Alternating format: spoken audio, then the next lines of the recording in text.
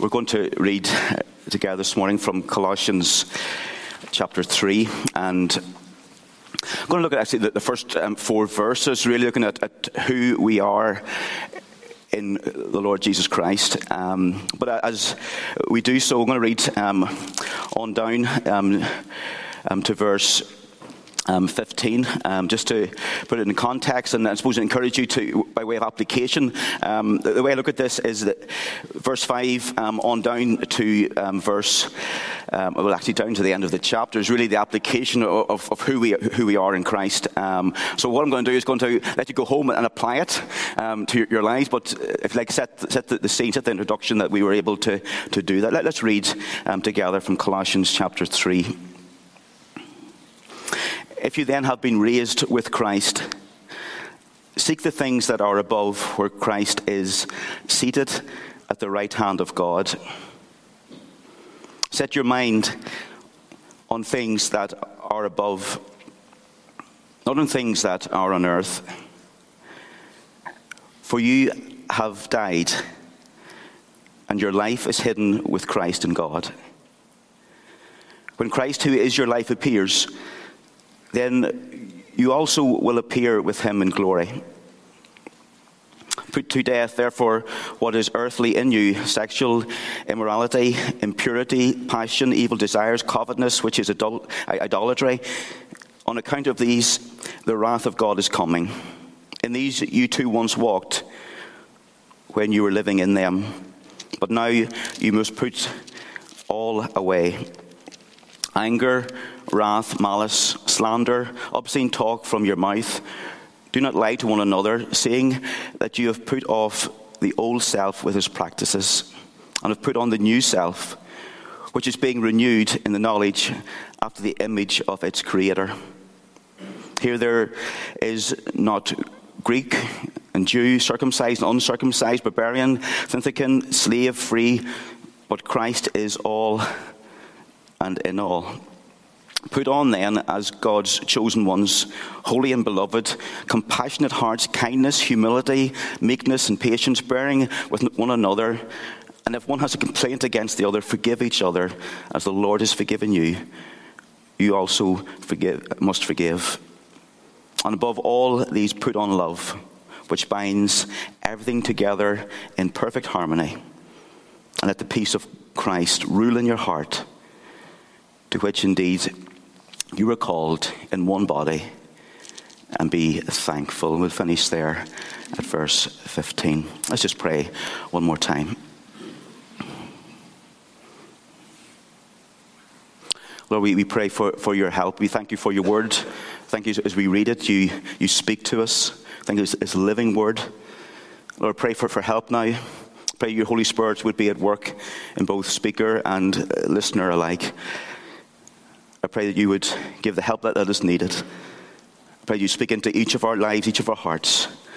May we leave this place rejoicing in you, changed by you.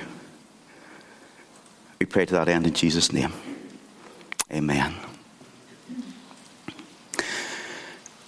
Something else maybe I should tell you about myself as well, I didn't tell you, is actually I'm also a twin.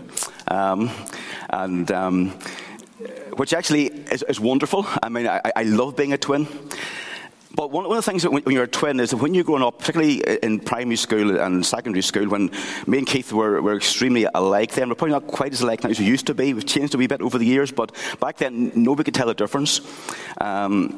And so we were called the Cooper twins. That was who we were. Even today still, if somebody, my brother's name is Keith, if everybody shouts Keith across the room, I will still turn around. I answer to both Keith or Colin still.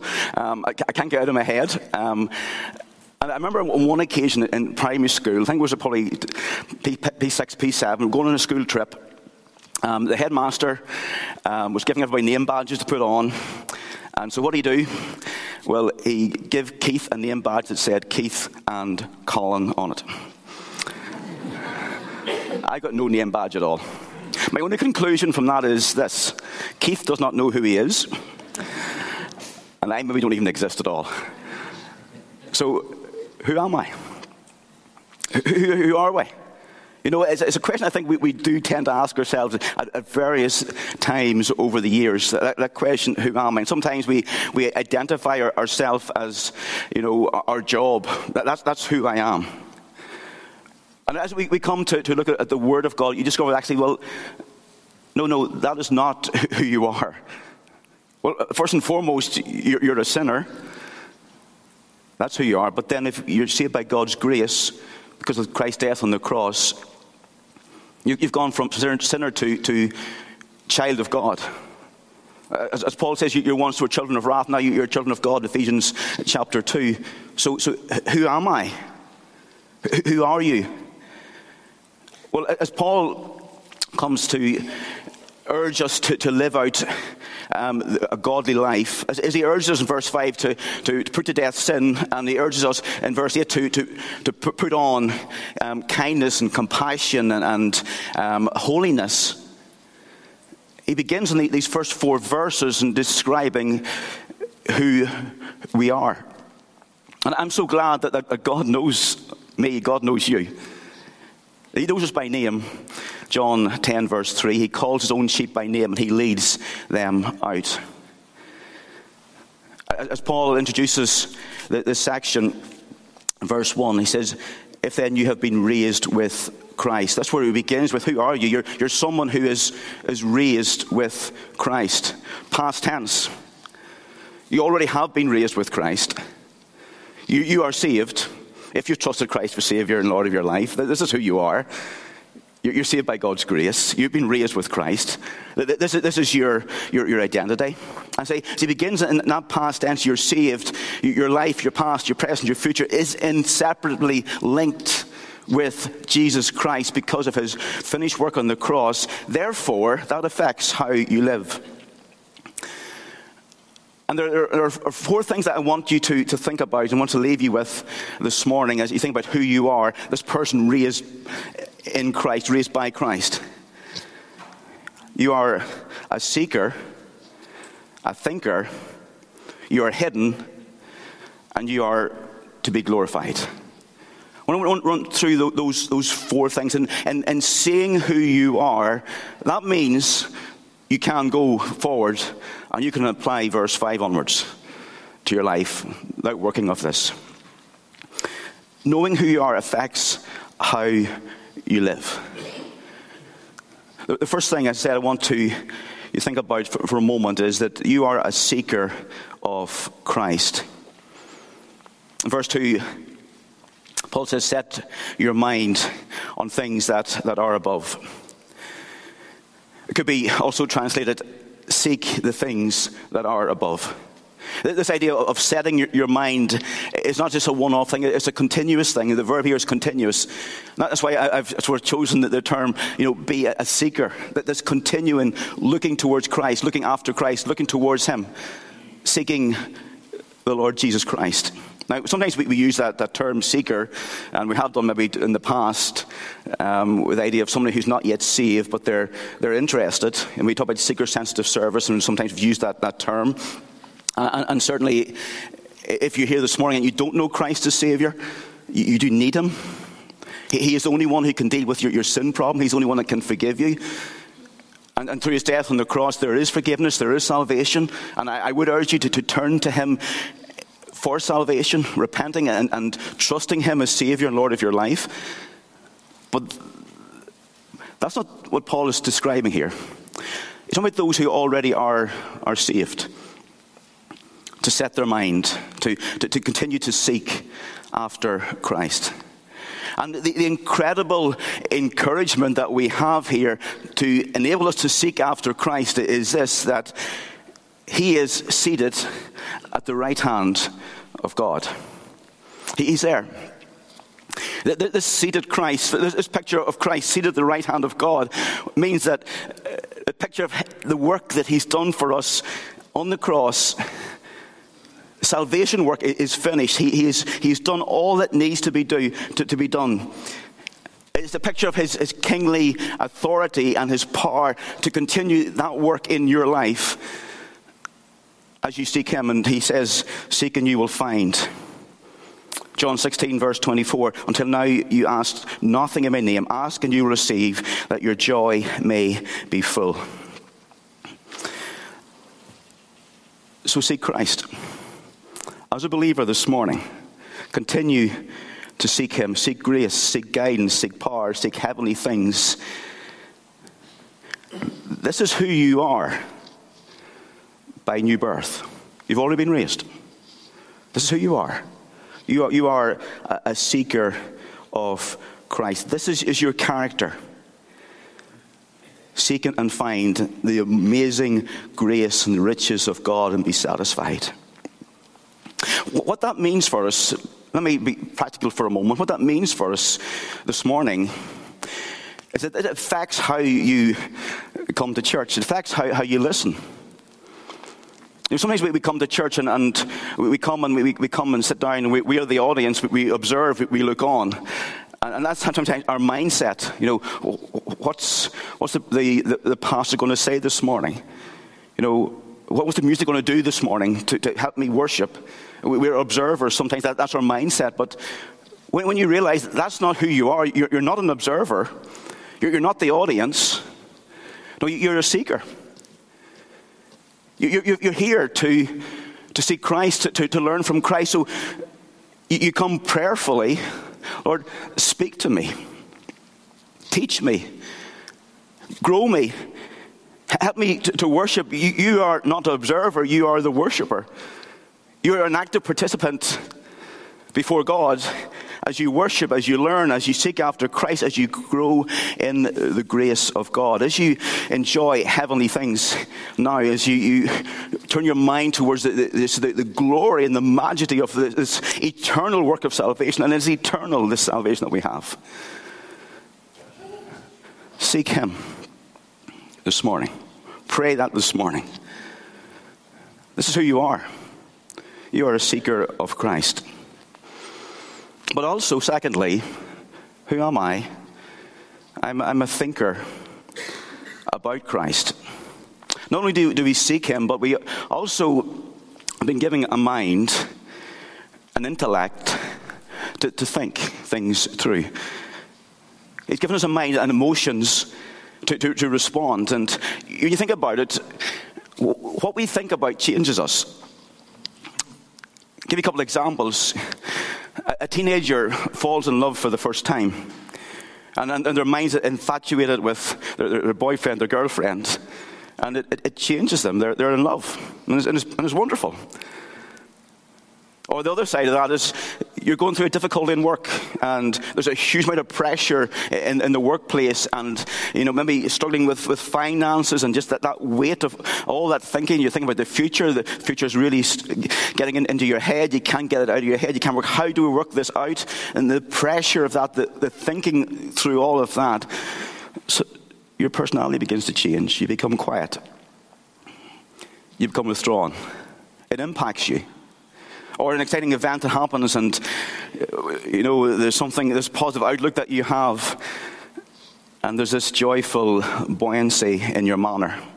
See, the way that we think impacts us. And so Paul often urges us to think through the things of God. Think about Jesus. He says, set your mind on things that are above, not on things that are on earth. Romans 12, verse 2, do not be conformed to this world, but be transformed by the renewing of your mind. Philippians 4, verse 8, finally, brothers, whatever is true, whatever is honorable, whatever is just, whatever is pure, whatever is lovely, whatever is commendable, if there is any excellence, if there's anything worthy of praise, think about these things. And as you think about these things, as your mind is filled with Christ, as you think through the gospel and just the amazing grace of the gospel of salvation that we have, as you ponder where he's taken us from and where he's taken us to, your mind is thrilled and filled with just the wonder of what has done for you, and just the beauty of his grace, the loveliness of his character, his supremacy, over all things, his purity, and you discover that he is worthy of all of your affections. Not only is your mind filled, but your heart is stirred. Paul says, think. Why? Because you are a thinker. And when that comes to fighting temptation, when it comes to fighting those challenges that we read on down verse 5 on downwards, we were told to put to death sin and earthly desires and that list that we have there. I mean, one of the ways of doing that is in the thoughts, the battle of the thoughts. I always talk about the 5-second rule. When temptation comes, you get 5 seconds to get that temptation out of your head. The more you think about it, the more it tends to take root, and you will give into temptation. Yelling at yourself, threatening yourself. Sometimes even reminding yourself of the warning. Scripture doesn't sometimes work for us as believers. It's those warnings sometimes can be as ineffective as that warning on a packet of cigarettes that says smoking kills. People smoke anyway. So what do we do with temptation? Well, we want to replace. We want our minds renewed. We are thinkers. This is how God made us. We are thinkers. And as we fight temptation, remember that the reason that we give into it often is because it's pleasurable. Hebrews 11:25 speaks of enjoying the fleeting pleasure of sin. It is fleeting, but it's pleasurable. That's why we give in. How do we defeat it? Filling our lives, our minds, our thoughts with the grace and the mercy of God. Knowing who we are in Christ, that we are a sinner, therefore we need him. Knowing who he is, that he's our Heavenly Father. We're adopted into his family. He's our Father. We don't want to hurt our Heavenly Father. That changes things. Knowing that he works in us because we are weak. I mean, as Paul says in Colossians 1, verse 29, for this I toil, struggling with all his energy, that he powerfully works in me. Reminding ourselves of that. We are thinkers. And as we filter earthly things through Christ-centered thoughts, we fall more and more in love with Christ. We learn to depend upon him more. We are thinkers. I urge you, read, study, listen to audiobooks, listen to podcasts, listen to anything that will begin to allow you to think and continue to think through the loveliness of the Lord Jesus Christ. You are a thinker. That's who you are. Thirdly, Paul goes on to say in verse 3 that you are hidden in Christ. This is who you are. For you have died and your life is hidden with Christ in God. Hidden, enveloped, covered, submerged. This is you. I love what James Montgomery Boyce says when he in his commentary on Psalm 103 verse 12, and that little verse, that he's removed our transgressions from us as far as the east is from the west. And Boyce there, when he writes about that, he says, if God has moved our sin from us as far as the east is from the west, do you imagine our sin is in the east and we are in the west? When God is looking at our sin, his back's to us. And when God looks at us, his back's to our sin. So God cannot look at our sin and us at the same time if we are in him, if we are a believer. He sees us as righteous in Christ. Why? Because what Paul's getting at here, we're hidden in Christ. The sin is put to death. It's removed from us. As far as the east is from the west, it is put to death. We are hidden in Christ. That is who you are this morning as a believer. That should excite you. That should thrill your heart. As you wrestle with past sin and guilt of past sin, that should encourage you. Say, yes, this is who I am. Christ has done a work for me. I am in him. I am hidden in him. What that means is, I can say this morning, Colin, you are forgiven. And Christ is seen as Savior. What it means is that I am protected. I am safe and secure. No one will pluck me out of the Father's hand. I am secure in him, and Christ is exalted because he's doing that work. But what it means is that Colin is cleansed this morning, and Christ is glorified because he has done that work, hidden in God. And Christ is that filter, that protector, the one who holds us, keeps us, the one who envelops us. And Paul says, realize this is who you are. And when you realize this is who you are, then you can begin to apply verse 5 onwards to your life. We can fight a dead, sinful, old ways that we used to live in, for we live in Christ. The result of this is freedom, is enjoying God. It is freedom, able to say no. Able to say no to temptation, able to say no to sin. I do, said it earlier on, but counselling, and sometimes I work with those who are with addiction and so on as well. And I remember sitting about a month ago with somebody and struggling with alcohol addiction, and just saying to them, you're not free. And they said, no, but I am free. I can do whatever I want with my life. I remember saying to them, freedom means that you can say no to some things. Freedom allows you to say no. And I think we need to recognize that we are hidden in Christ. Therefore, we can say no to some things. There's a freedom with that. There's such a blessing with that. There's a joy in that freedom. There's a joy in being hidden in Christ, knowing that you are secure in him, knowing that you are his, knowing that no matter what happens in this life, nothing can change that, nothing can take you from that. There is such freedom and joy and security in that knowledge. This is who you are. This is who you are. You think of the very worst thing that could possibly happen to you. Whatever it is, will it change what Christ has done in your life and how he saved you? And has promised to take you to be with him for all of eternity? The answer is no. Nothing can separate us from the love of God in Christ. You're hidden in Christ. This is who you are. Fourthly, you're also glorified by Christ. Verse 4, when Christ, who is your life, and just pause at that statement for a moment, Christ, who is your life. I think that statement sums up everything we've said before. This is who you are. Christ is your life. When he shall appear, then you will also appear with him in glory. We've seen the past. Verse 1, you've been raised with him. We've thought about the present, where you are now, who you are now in Christ. You are a seeker, you're a thinker, and you're hidden in Christ. This is you. Now we look to the future. This is who you will be, glorified with Christ, glorified in Christ. This is who you're destined to be.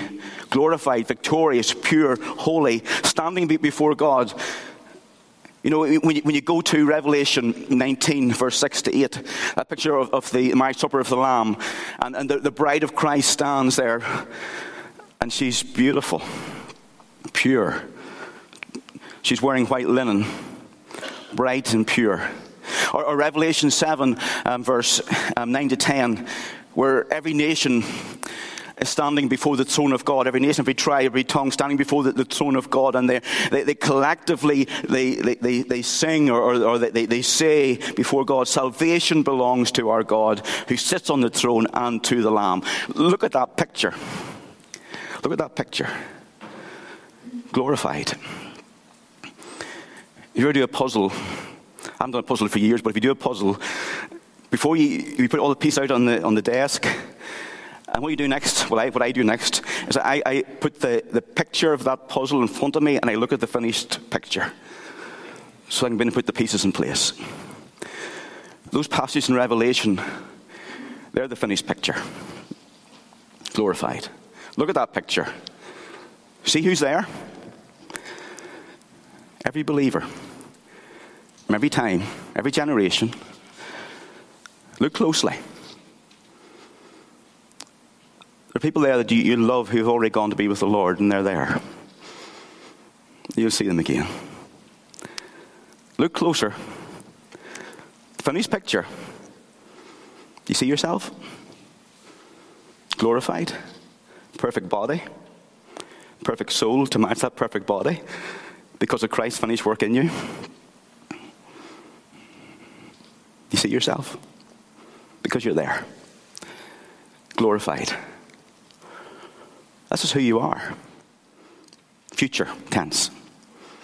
This is who you are. As you look at what Paul is saying here, all I want you to do this morning is say, yeah, this is me.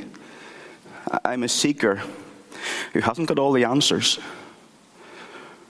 But I have a gracious, generous Savior. I'm a thinker who doesn't understand everything perfectly, but I'm growing more and more in love with Jesus as I explore his beauty and his glory and his person. Who am I? I'm a passionate worshiper who's learning to look at life from an eternal perspective, hidden in Christ, enveloped in Christ, looking forward. Who am I? I'm an excited child of God, looking forward to Christ's return. That's who I am. That's who I am. And the application of all of that, knowing who you are, is to live up to that person that you already are in Christ. So as I said at the start, I send you home to read verse 5 onwards and start to apply. Verse 5 onwards is the application. What does it mean for us? It means to put to death what is earthly in us.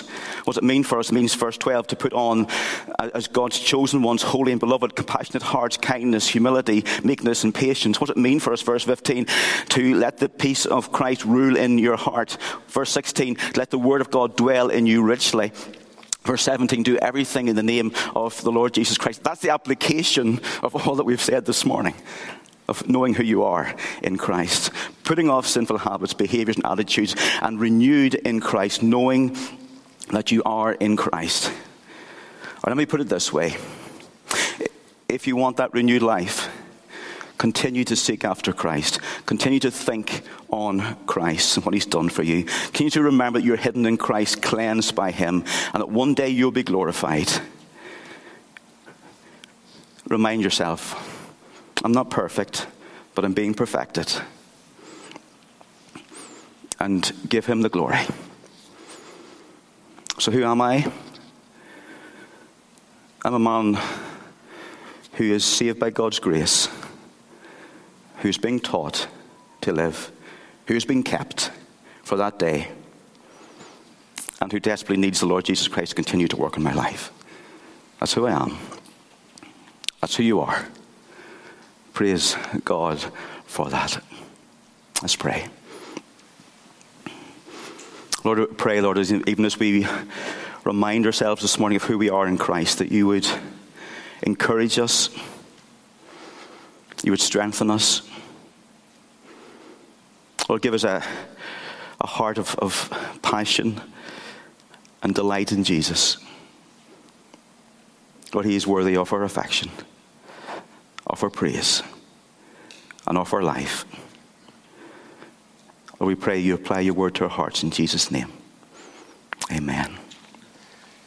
We're going to sing again. Thank you.